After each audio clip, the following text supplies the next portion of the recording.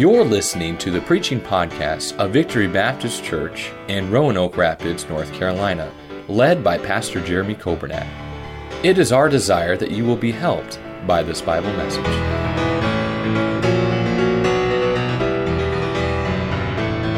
A few weeks ago, I told you we were going to start a series on the life of John the Baptist. I don't think it's going to be a long series. I think it'll probably be about 3 or 4 weeks, but we started a couple weeks ago and we talked about the announcement of John the Baptist's birth in Luke chapter 1, and of course how God answered the prayer of Zacharias and Elizabeth, and how God promised them they were going to have a son, but this wasn't going to be any ordinary son. This was going to be the forerunner for the Messiah. And we saw that a few weeks ago on a Sunday morning. And so if you missed that message, I'd encourage you to go back. But today I'd like to jump into the significance of the ministry of John the Baptist. Now, we're not going to look at his ministry yet. We're just going to look at what God said was going to be true about John the Baptist in his life and in his ministry. Brother Dan read for us verses 15 through 17, and I want to draw your attention to verse 15. The Bible says, and this is prophetic, this was before he was born, but the Bible says that he shall be great in the sight of the Lord. Now that's a powerful statement right there. You know, I'd like for it to be said of me. I'd like for it to be said of you. I'd like for it to be said of my family. I'd like for it to be said of our church that there were some people that were great in the sight of God. Now, there's a big difference between being great in God's sight and being great in man's sight, because God and man see things very differently.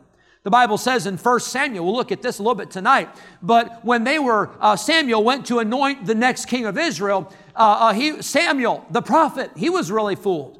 He thought for sure it'd be one of David's other brothers, but God said, oh no, Samuel, time out. You see, man looks at the what? The outward appearance, but God looks at the heart. He sees the things that we don't see. And so when we're talking about being great in the sight of God, I'm not talking about how you dress today. I'm not talking about if your tie is straight. And normally my tie starts off straight in the morning, and by the time I get done preaching, it's all over. It's all, in the words of Lacey and Savannah, it's whoppy jaw, right? You know, it just gets all, but hey, that's okay. We're having a good time.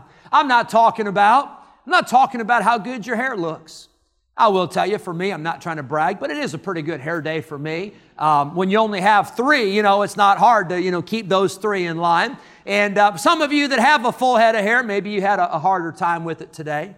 I'm not talking about how your hair looks or how your clothes look. I'm not talking about what you did this week that maybe impressed people because they noticed.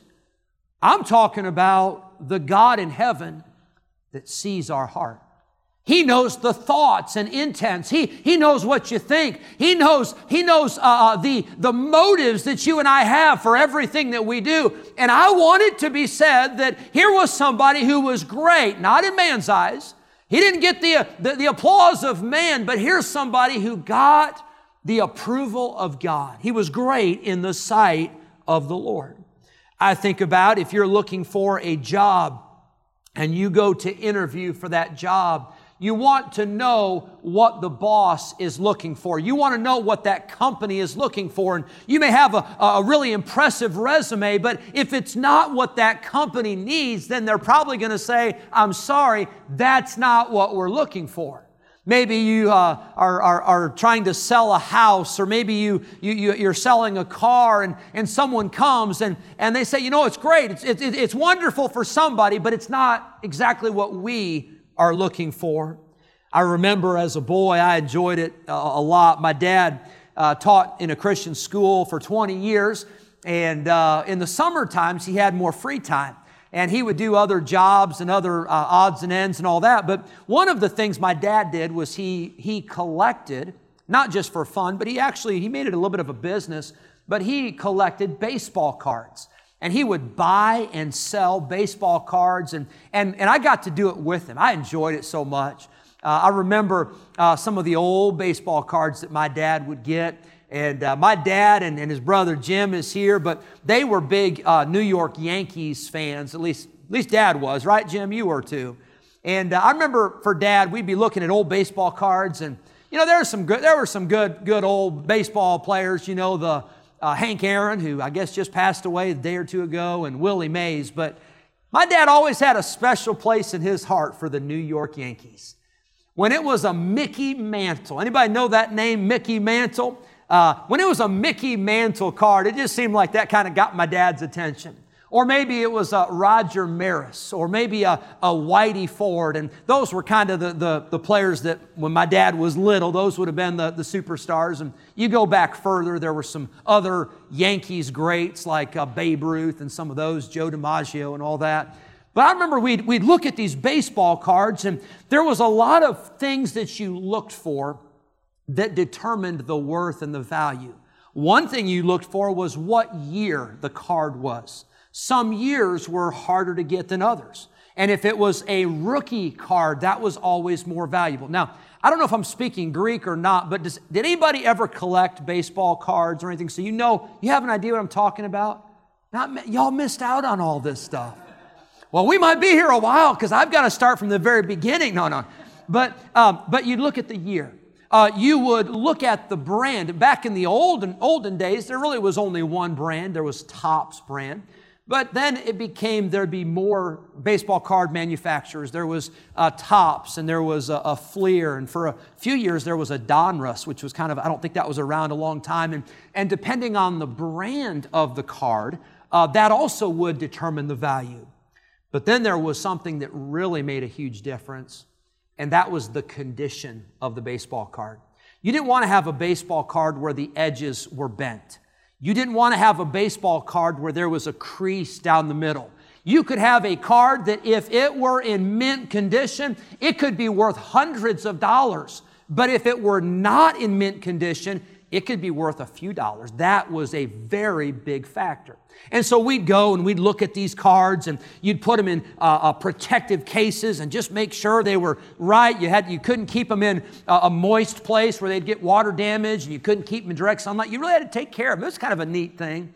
But I remember when we would go to these baseball card shops or these baseball card shows that they would have sometimes at like hotel conference rooms or things, and we'd look. I remember some people, they were very, very into it. They'd have magnifying glasses, and they would examine every detail of that card. Can I tell you, God is looking for some things in our lives. And can I tell you, I want to be pleasing in God's sight. I want it to be said, hey, there's somebody who was doing what God was looking for, and here is someone who was great in the sight of God. David said it like this in Psalm 19. He said, let the words of my mouth and the meditation of my heart be acceptable in thy sight, O Lord, my strength and my Redeemer. I want to encourage you this week, let's live thinking about what it looks like from God's point of view. Let's make sure that we are pleasing in the sight of a holy God. You see, God sees everything. God sees the heart. God knows our thoughts. The Bible says the eyes of the Lord are in every place, beholding the evil and the good. So how can we be great in the sight of God? I want you to notice quickly in this passage, I see number one, God says that, the angel says that John the Baptist would be great in the sight of the Lord, and he shall drink neither wine nor strong drink. Now that's interesting. And maybe you're here saying, well, I got that one covered. I don't drink. Good. I'm glad you don't. I hope you don't. But that's not all that this is talking about. For John the Baptist, he had taken a Nazirite vow. Remember in the Old Testament? Remember Samson had taken a vow like that, a Nazirite vow? And if those who were under the Nazirite vow, there were some things they could not and they would not do that maybe other people would do. One was they were not allowed to take from the grapes or from the vines, and they were not allowed to have any of that. They were also not allowed to cut their hair. Remember for Samson, he lost his strength when his hair was cut, and that was his strength because that was his vow that he had made to God. Now, can I tell you, there was another part of that Nazirite vow, and that was that they were not to touch any dead animals or dead bodies. They were not allowed to go near those. As a matter of fact, Samson got himself in trouble because he had killed a lion, and then he went back later, and remember what was in that lion carcass? There was that honey. And he had defiled that Nazirite vow. Nobody even knew about it, but those were vows of separation. Those were vows that Samson took. Those were vows that John the Baptist took. Samuel, also the Bible records for us that he was under some Nazirite vows. Some people get confused. They think Jesus was because he was from Nazarene. Jesus did not take a Nazirite vow. That's why it always personally it bothers me. I see all these pictures of Jesus with this long hair because Jesus did not have long hair. And I don't think the Apostle Paul would have said it's a shame for a man to have long hair if Jesus had long hair. But that's another message for another day. But John the Baptist was separate. He was different. Why could he not have the wine? Well, Ephesians 5 says, "Be not drunk with wine wherein is excess, but be filled with the Spirit." He couldn't have that wine because that wine would control John the Baptist, and John the Baptist needed to be controlled by God. He didn't need to be controlled by something else. Why no dead bodies? Well, the dead bodies, I believe, are a picture of the flesh, a picture of the old nature. In some cases, I think it's an illustration of dead religion. Some of us, we need to get away from some of this dead stuff, and we need to realize, hey, we get to serve God, and we serve a risen Savior. And when we come to church, hey, Sunday morning, 11 o'clock, it's not a funeral. It's a celebration. We celebrate our risen Savior and our risen Lord, and I'm glad that we don't believe in dead religion around here, but the Nazirite vow was to stay away from a dead body, a dead carcass. You see, the Nazirites, they were different. They were peculiar. We are not in a time where we're asking anybody to sign up for a Nazirite vow. So please don't come to the altar at the invitation and say, "Brother Dan, God spoke to me. I want to take on the Nazirite vow." We're not asking anybody to do that. But we are asking God's people, 1 Peter 2, verse 9, we are asking God's people to be different from the world. The Bible says, "Ye are a chosen generation. You're a royal priesthood. You are a peculiar people." Now, I know some Christians that have taken that the other way, and they said, well, you got to be different. You got to be weird. You got to be strange. No, you don't. We got enough of that stuff. But we do need some Christians that will be different and set apart and holy and consecrated and godly, and Christians that will say, I don't want to be like the world, but I want to be like Jesus. That goes against our culture. Our culture is fighting so hard just to make sure that everybody fits in. This world is screaming at you saying, hey, you don't have to be different. You don't have to live by an old-fashioned book like the Bible, and you don't have to follow rules, and you can live however you want, and hey, just do whatever feels good. That's what the world says. But I want to tell you, that's not what God says. I'm glad that God loves us no matter what. Did you know that? God loves you no matter what. You're a Christian and you're living for God, and you go out today and you live for the devil. You live like the prodigal son, and you waste your life in all the filth and all the junk, and you get involved in drinking and drugs and immorality, and you get around the wrong crowd and you're in the pig pen. I got good news for you. God still loves you. But I also want to tell you, God is not pleased when His children live a life that is contrary to what He has given us in His Word. This book was not written because God was in heaven one day bored saying, oh, maybe I'll just write some things that are interesting. God gave us His Word, and all Scripture is given by inspiration of God and is profitable for doctrine, for reproof, for correction, for instruction in righteousness. God loves you no matter what you do. God loves you no matter how you live. But God is pleased when His children live a life in accordance with the Word of God. God wants you to be separate from the world, not just on the outside, but on the inside. I think sometimes we try to work so hard on the outside that we miss the point. And the point is, if we'll get our hearts right with God, the outside's going to take care of itself.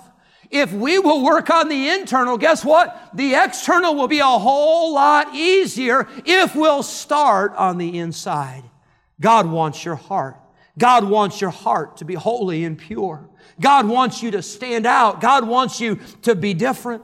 The Bible says in 2 Corinthians 6:14 that as Christians we are to come out from among the world and we are to be separate, saith the Lord. What fellowship hath light with darkness? What concord hath Christ with Belial? The answer is none. Light and darkness are opposites. Christ and Satan, those are opposites. And we are not to try to fit in, and we're not trying to straddle the fence. We're supposed to be like Jesus. We ought to be separate from the world. I still believe that Christians ought to act like Christians. I believe Christians ought to talk like Christians. I believe Christians ought to think like Christians. I think we ought to think like God thinks, and I think we ought to strive to be holy. And I don't believe this book is outdated. I don't believe that this book needs to be rewritten. I think this book needs to be reread, and I think it needs to be lived, and I think we need to get back to being separate from this old world. 1 John chapter 2, the Bible says, love not the world, neither the things that are in the world. For all that is in the world, the lust of the flesh, the lust of the eyes, the pride of life, it's not of the Father, but is of the world. And the world passeth away, and the lust thereof. But he that doeth the will of God abideth forever. Number one, I believe John the Baptist was great in the sight of God because, number one, he was separate from the world. But secondly, I want you to notice that John the Baptist was Spirit-filled. The Bible says in verse number 15, he shall be filled with the Holy Ghost, even from his mother's womb. Now, that may not seem like a big deal to you, but keep in mind, Pentecost had not happened. Acts chapter 2 had not taken place yet. And so the believers in this day and the believers in the Old Testament that looked ahead in faith towards the coming of Christ, they didn't have the indwelling Holy Spirit like you and I have. You see, if you're here this morning, you're listening this morning, and you have been saved, you've been born again, you have the Holy Spirit living inside of you 24/7. That was not true in John the Baptist's day. That was not true in the Old Testament times. The Spirit of God would come, and the Spirit of God would go at times, but the Spirit of God did not indwell the believers in these days. But John the Baptist had the Holy Spirit of God from his mother's womb. You see, this was a new concept for John the Baptist and for that era. But I want to tell you, it should not be a new concept for Christians today. It should not be earth-shattering. Oh, we've got the Holy Spirit. Yeah, you've got the Holy Spirit. The Holy Spirit lives inside of you. The Holy Spirit walks with you, and the Holy Spirit talks with you, and the Holy Spirit leads you and guides you. And can I tell you, we are doing ourselves a great disservice when we try to live our lives in the power of the flesh, and when we do not live according to the power of the Holy Spirit. There was a group of preachers years ago. They gathered and they were discussing an upcoming conference they were going to have, and they were trying to figure out who they were going to have come preach at their conference. One of the preachers suggested, they said, hey, how about if we get D.L. Moody? Why don't we ask him to come and preach? And one of the other preachers replied and said, why do we have to have D.L. Moody? I think he was tired of hearing that name or whatever. And he said, does D.L. Moody have a monopoly on the Holy Spirit or what? And the preacher answered him and said, no. He said, D.L. Moody doesn't have a monopoly on the Holy Spirit, but the Holy Spirit has a monopoly on D.L. Moody. Can I tell you, the Holy Spirit ought to have a monopoly on your life. The Holy Spirit ought to have full control. The Holy Spirit ought to affect every decision you make, every word that comes out of your mouth. Everything you do this week, every place you go, everything you watch, and everything you listen to, and everybody you get around this week, the Holy Spirit ought to have a part in controlling that because you have the Holy Spirit inside of you. Galatians 5 says we're to walk in the Spirit. Galatians 5 says we're to crucify our flesh with the affections and lusts, and we're to yield ourselves to the Holy Spirit. You say, well, Pastor, if I've got the Holy Spirit, it should be easy to live the Christian life, and it should be easy to do what's right. It should be, except you still have an old nature, and I still have an old nature. And you know what the flesh does? The flesh fights against the Holy Spirit of God every single day. And that fight will go on until you go to glory, because we have that old flesh. You say, well, what do I do? How do I get the victory over the flesh? You crucify it. You put it to death. You mortify the flesh. You put it down every single day and say, Lord, I'm going to yield to the Spirit. I'm going to get in the book. I'm going to get on my knees. I'm going to pray. I'm going to walk with God. And I am not going to let the flesh control my life. John the Baptist was Spirit-filled. Number 3, he was soul conscious. Would you notice? And again, this is prophecy of what his ministry would be. But this was all fulfilled. It says in verse 16, many of the children of Israel shall he turn to the Lord their God. You know, that's why we are here today, to point people to Jesus Christ. We're not here to win people to ourselves. We're not here to win people to Victory Baptist Church. We're not here so that people will pat us on the back. We are here to point people to Jesus Christ, the way, the truth, and the life. That is why God left us here. Daniel chapter 12, verse 3, the Bible says, they that be wise shall shine as the brightness of the firmament, and they that turn many to righteousness as the stars forever and ever. You know what that verse is teaching? That there is an eternal reward for people that will point people to Jesus Christ. Mrs. Askew sang that song. She sang it at the drive-in also. So powerful. People need the Lord. And I want to tell you that as Christians, as God's people, we've been saved. But we have a responsibility to be soul conscious. We have a responsibility to look at people that we come in contact with every day, every week, every month, and say, is this person saved? Does this person know Christ as Savior? And if they don't, we need to witness to them. If they don't, we need to pray for them. If they don't, we need to do all we can to point them and turn them in the direction of Christ. We've had this for years, but we have now on Thursdays and Saturdays, we have blitzing, and we've been doing a lot of that now, especially with the pandemic. We've not been doing a lot of knocking on doors and talking to people, and certainly not going in the homes, but you can stand outside and talk to people. But we've been blitzing, and my desire here in these next few weeks, especially as the weather starts getting a little bit nicer, I think as a church, I think we ought to get on board and say, hey, we're going to do all we can to blanket our area with the gospel. You know why? Because people need the Lord even when COVID's going on. People need the Lord even when the economy is unsure. People need the Lord even when politics is out of control. People need the Lord. And I think people right now, are searching. I think people realize, hey, they don't have all the answers and they don't have it figured out and they don't know what's going on. But I got good news for you. Jesus Christ is the answer, and we can turn people to Christ. I think we ought to be more passionate about that than anything else in life. I've been amazed, and I think we've all been emotionally involved for sure. But I've been amazed at how Christians have gotten so focused on politics that I think some Christians have more confidence in Donald Trump than they did in Jesus Christ. And I want to tell you something. If your confidence is in a man, you will be disappointed. If your confidence is in a political party, you will be disappointed. But if your confidence is in Jesus Christ, I want to tell you, you'll never be disappointed. You'll never be let down. You'll never be led astray. Let's keep our eyes on Jesus, and let's turn people to Jesus rather than turning people to ourselves. You say, well, why is it so important? What happens to people if they don't turn to the Lord? Revelation 20 tells us the end of the story. Revelation 20, anybody that does not trust Christ, whosoever was not found written in the book of life, the Bible says that they were cast into a lake of fire. I'm talking about real fire and real flames. And I'm talking about real torment and weeping and wailing and gnashing of teeth. I'm so thankful that heaven's real, and I'm so thankful the streets of gold and the gates of pearl are real. But I want to tell you, as real as heaven is, hell is also a real place. And people are still dying and going to hell, and we must do all we can to point them to Jesus Christ. Number 4, I see John the Baptist was great in the sight of God. Number 1, he was separate from the world. He was Spirit-filled. Number 2, number 3, he was soul-conscious. But number 4, he was showing others the right way.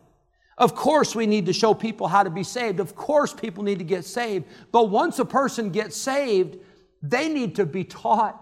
They need to be instructed. They need somebody to be an example and show them the right way. Would you notice in chapter 1 of the book of Luke, in verse number 17, he shall go before him in the spirit and power of Elias or Elijah to turn the hearts of the fathers to the children and the disobedient to the wisdom of the just.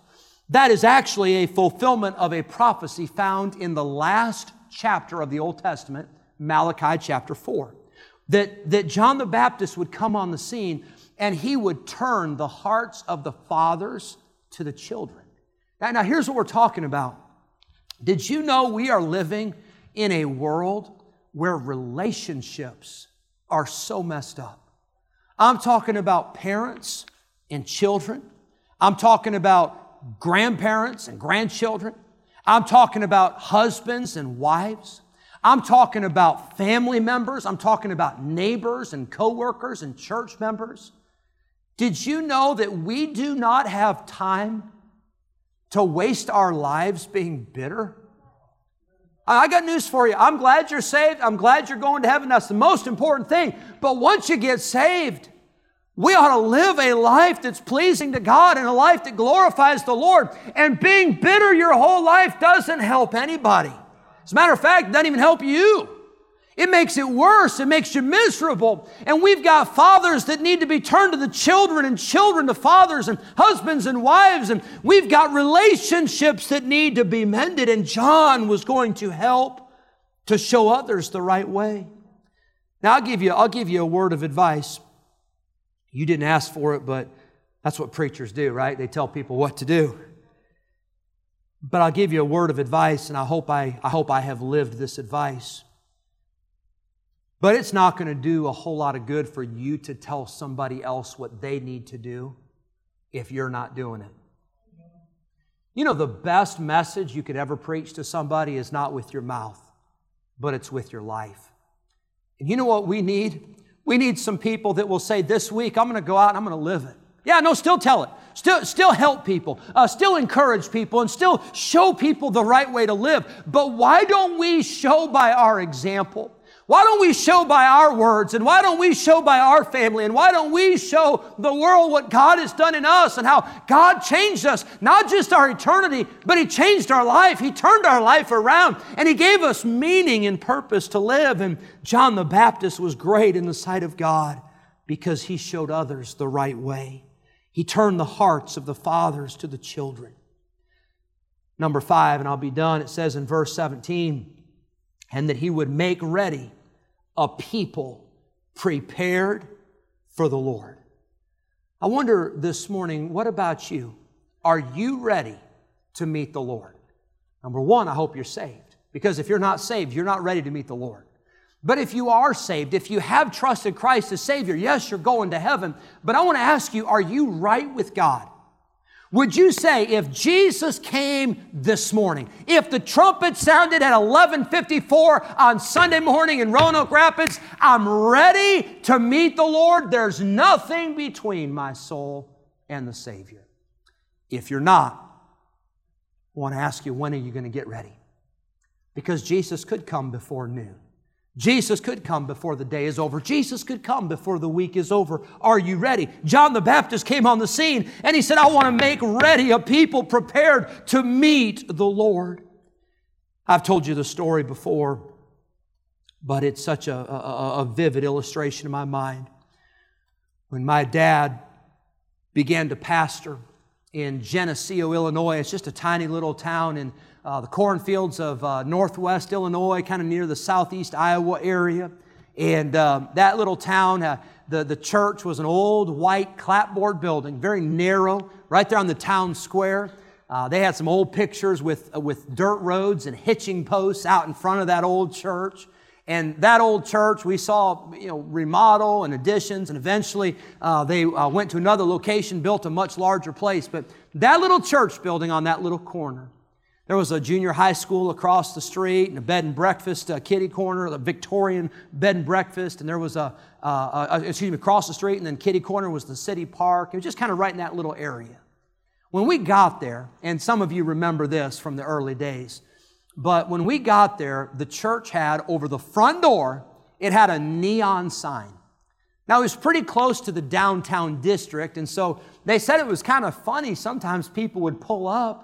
They see this neon sign. They pull up. They think this is a bar. And they pull up and they see First Baptist Church. It was a Christian bar.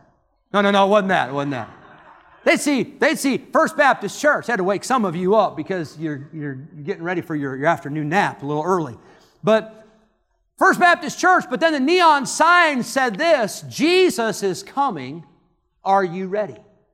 And the church was known for years in that town. It was known as the church with the neon sign. And we kept that up, and I think through one of the remodel projects, it came down, and it was an ancient, I don't know where they got it from. And by the way, we're not going to put one up here, so don't go order a sign and say we're going to put it out. No, we're not putting up a neon sign out here, so don't get any ideas. But that was pretty cool. I thought that was neat. But the sign, the message of that sign ought to be the message that we think about every day. Jesus is coming. Are you ready? Jesus is coming, friend. Are you ready for Him to come today? Before you go to bed tonight, you ought to think Jesus could come back tonight. When you wake up tomorrow morning, you ought to think, hey, Monday, but Jesus could come back today. John the Baptist made ready a people prepared for the Lord. I think about the prayer of David in Psalm 139. And here's what he said. He said, search me, O God, and know my heart. Try me and know my thoughts. And see if there be any wicked way in me. And then lead me in the way everlasting. Friend, as the pastor of this church, I feel like it's my responsibility to make sure that we have a church that is ready to meet God. But I can't get you ready more than I can preach and pray and help and encourage and do all that. At the end of the day, you must make sure in your heart and in your life that you're ready. Thank you for listening to the preaching podcast of Victory Baptist Church in Roanoke Rapids, North Carolina, led by Pastor Jeremy Coburnett. For more information about our ministry, please visit our website at vbcrr.org. May God bless you as you serve Him this week.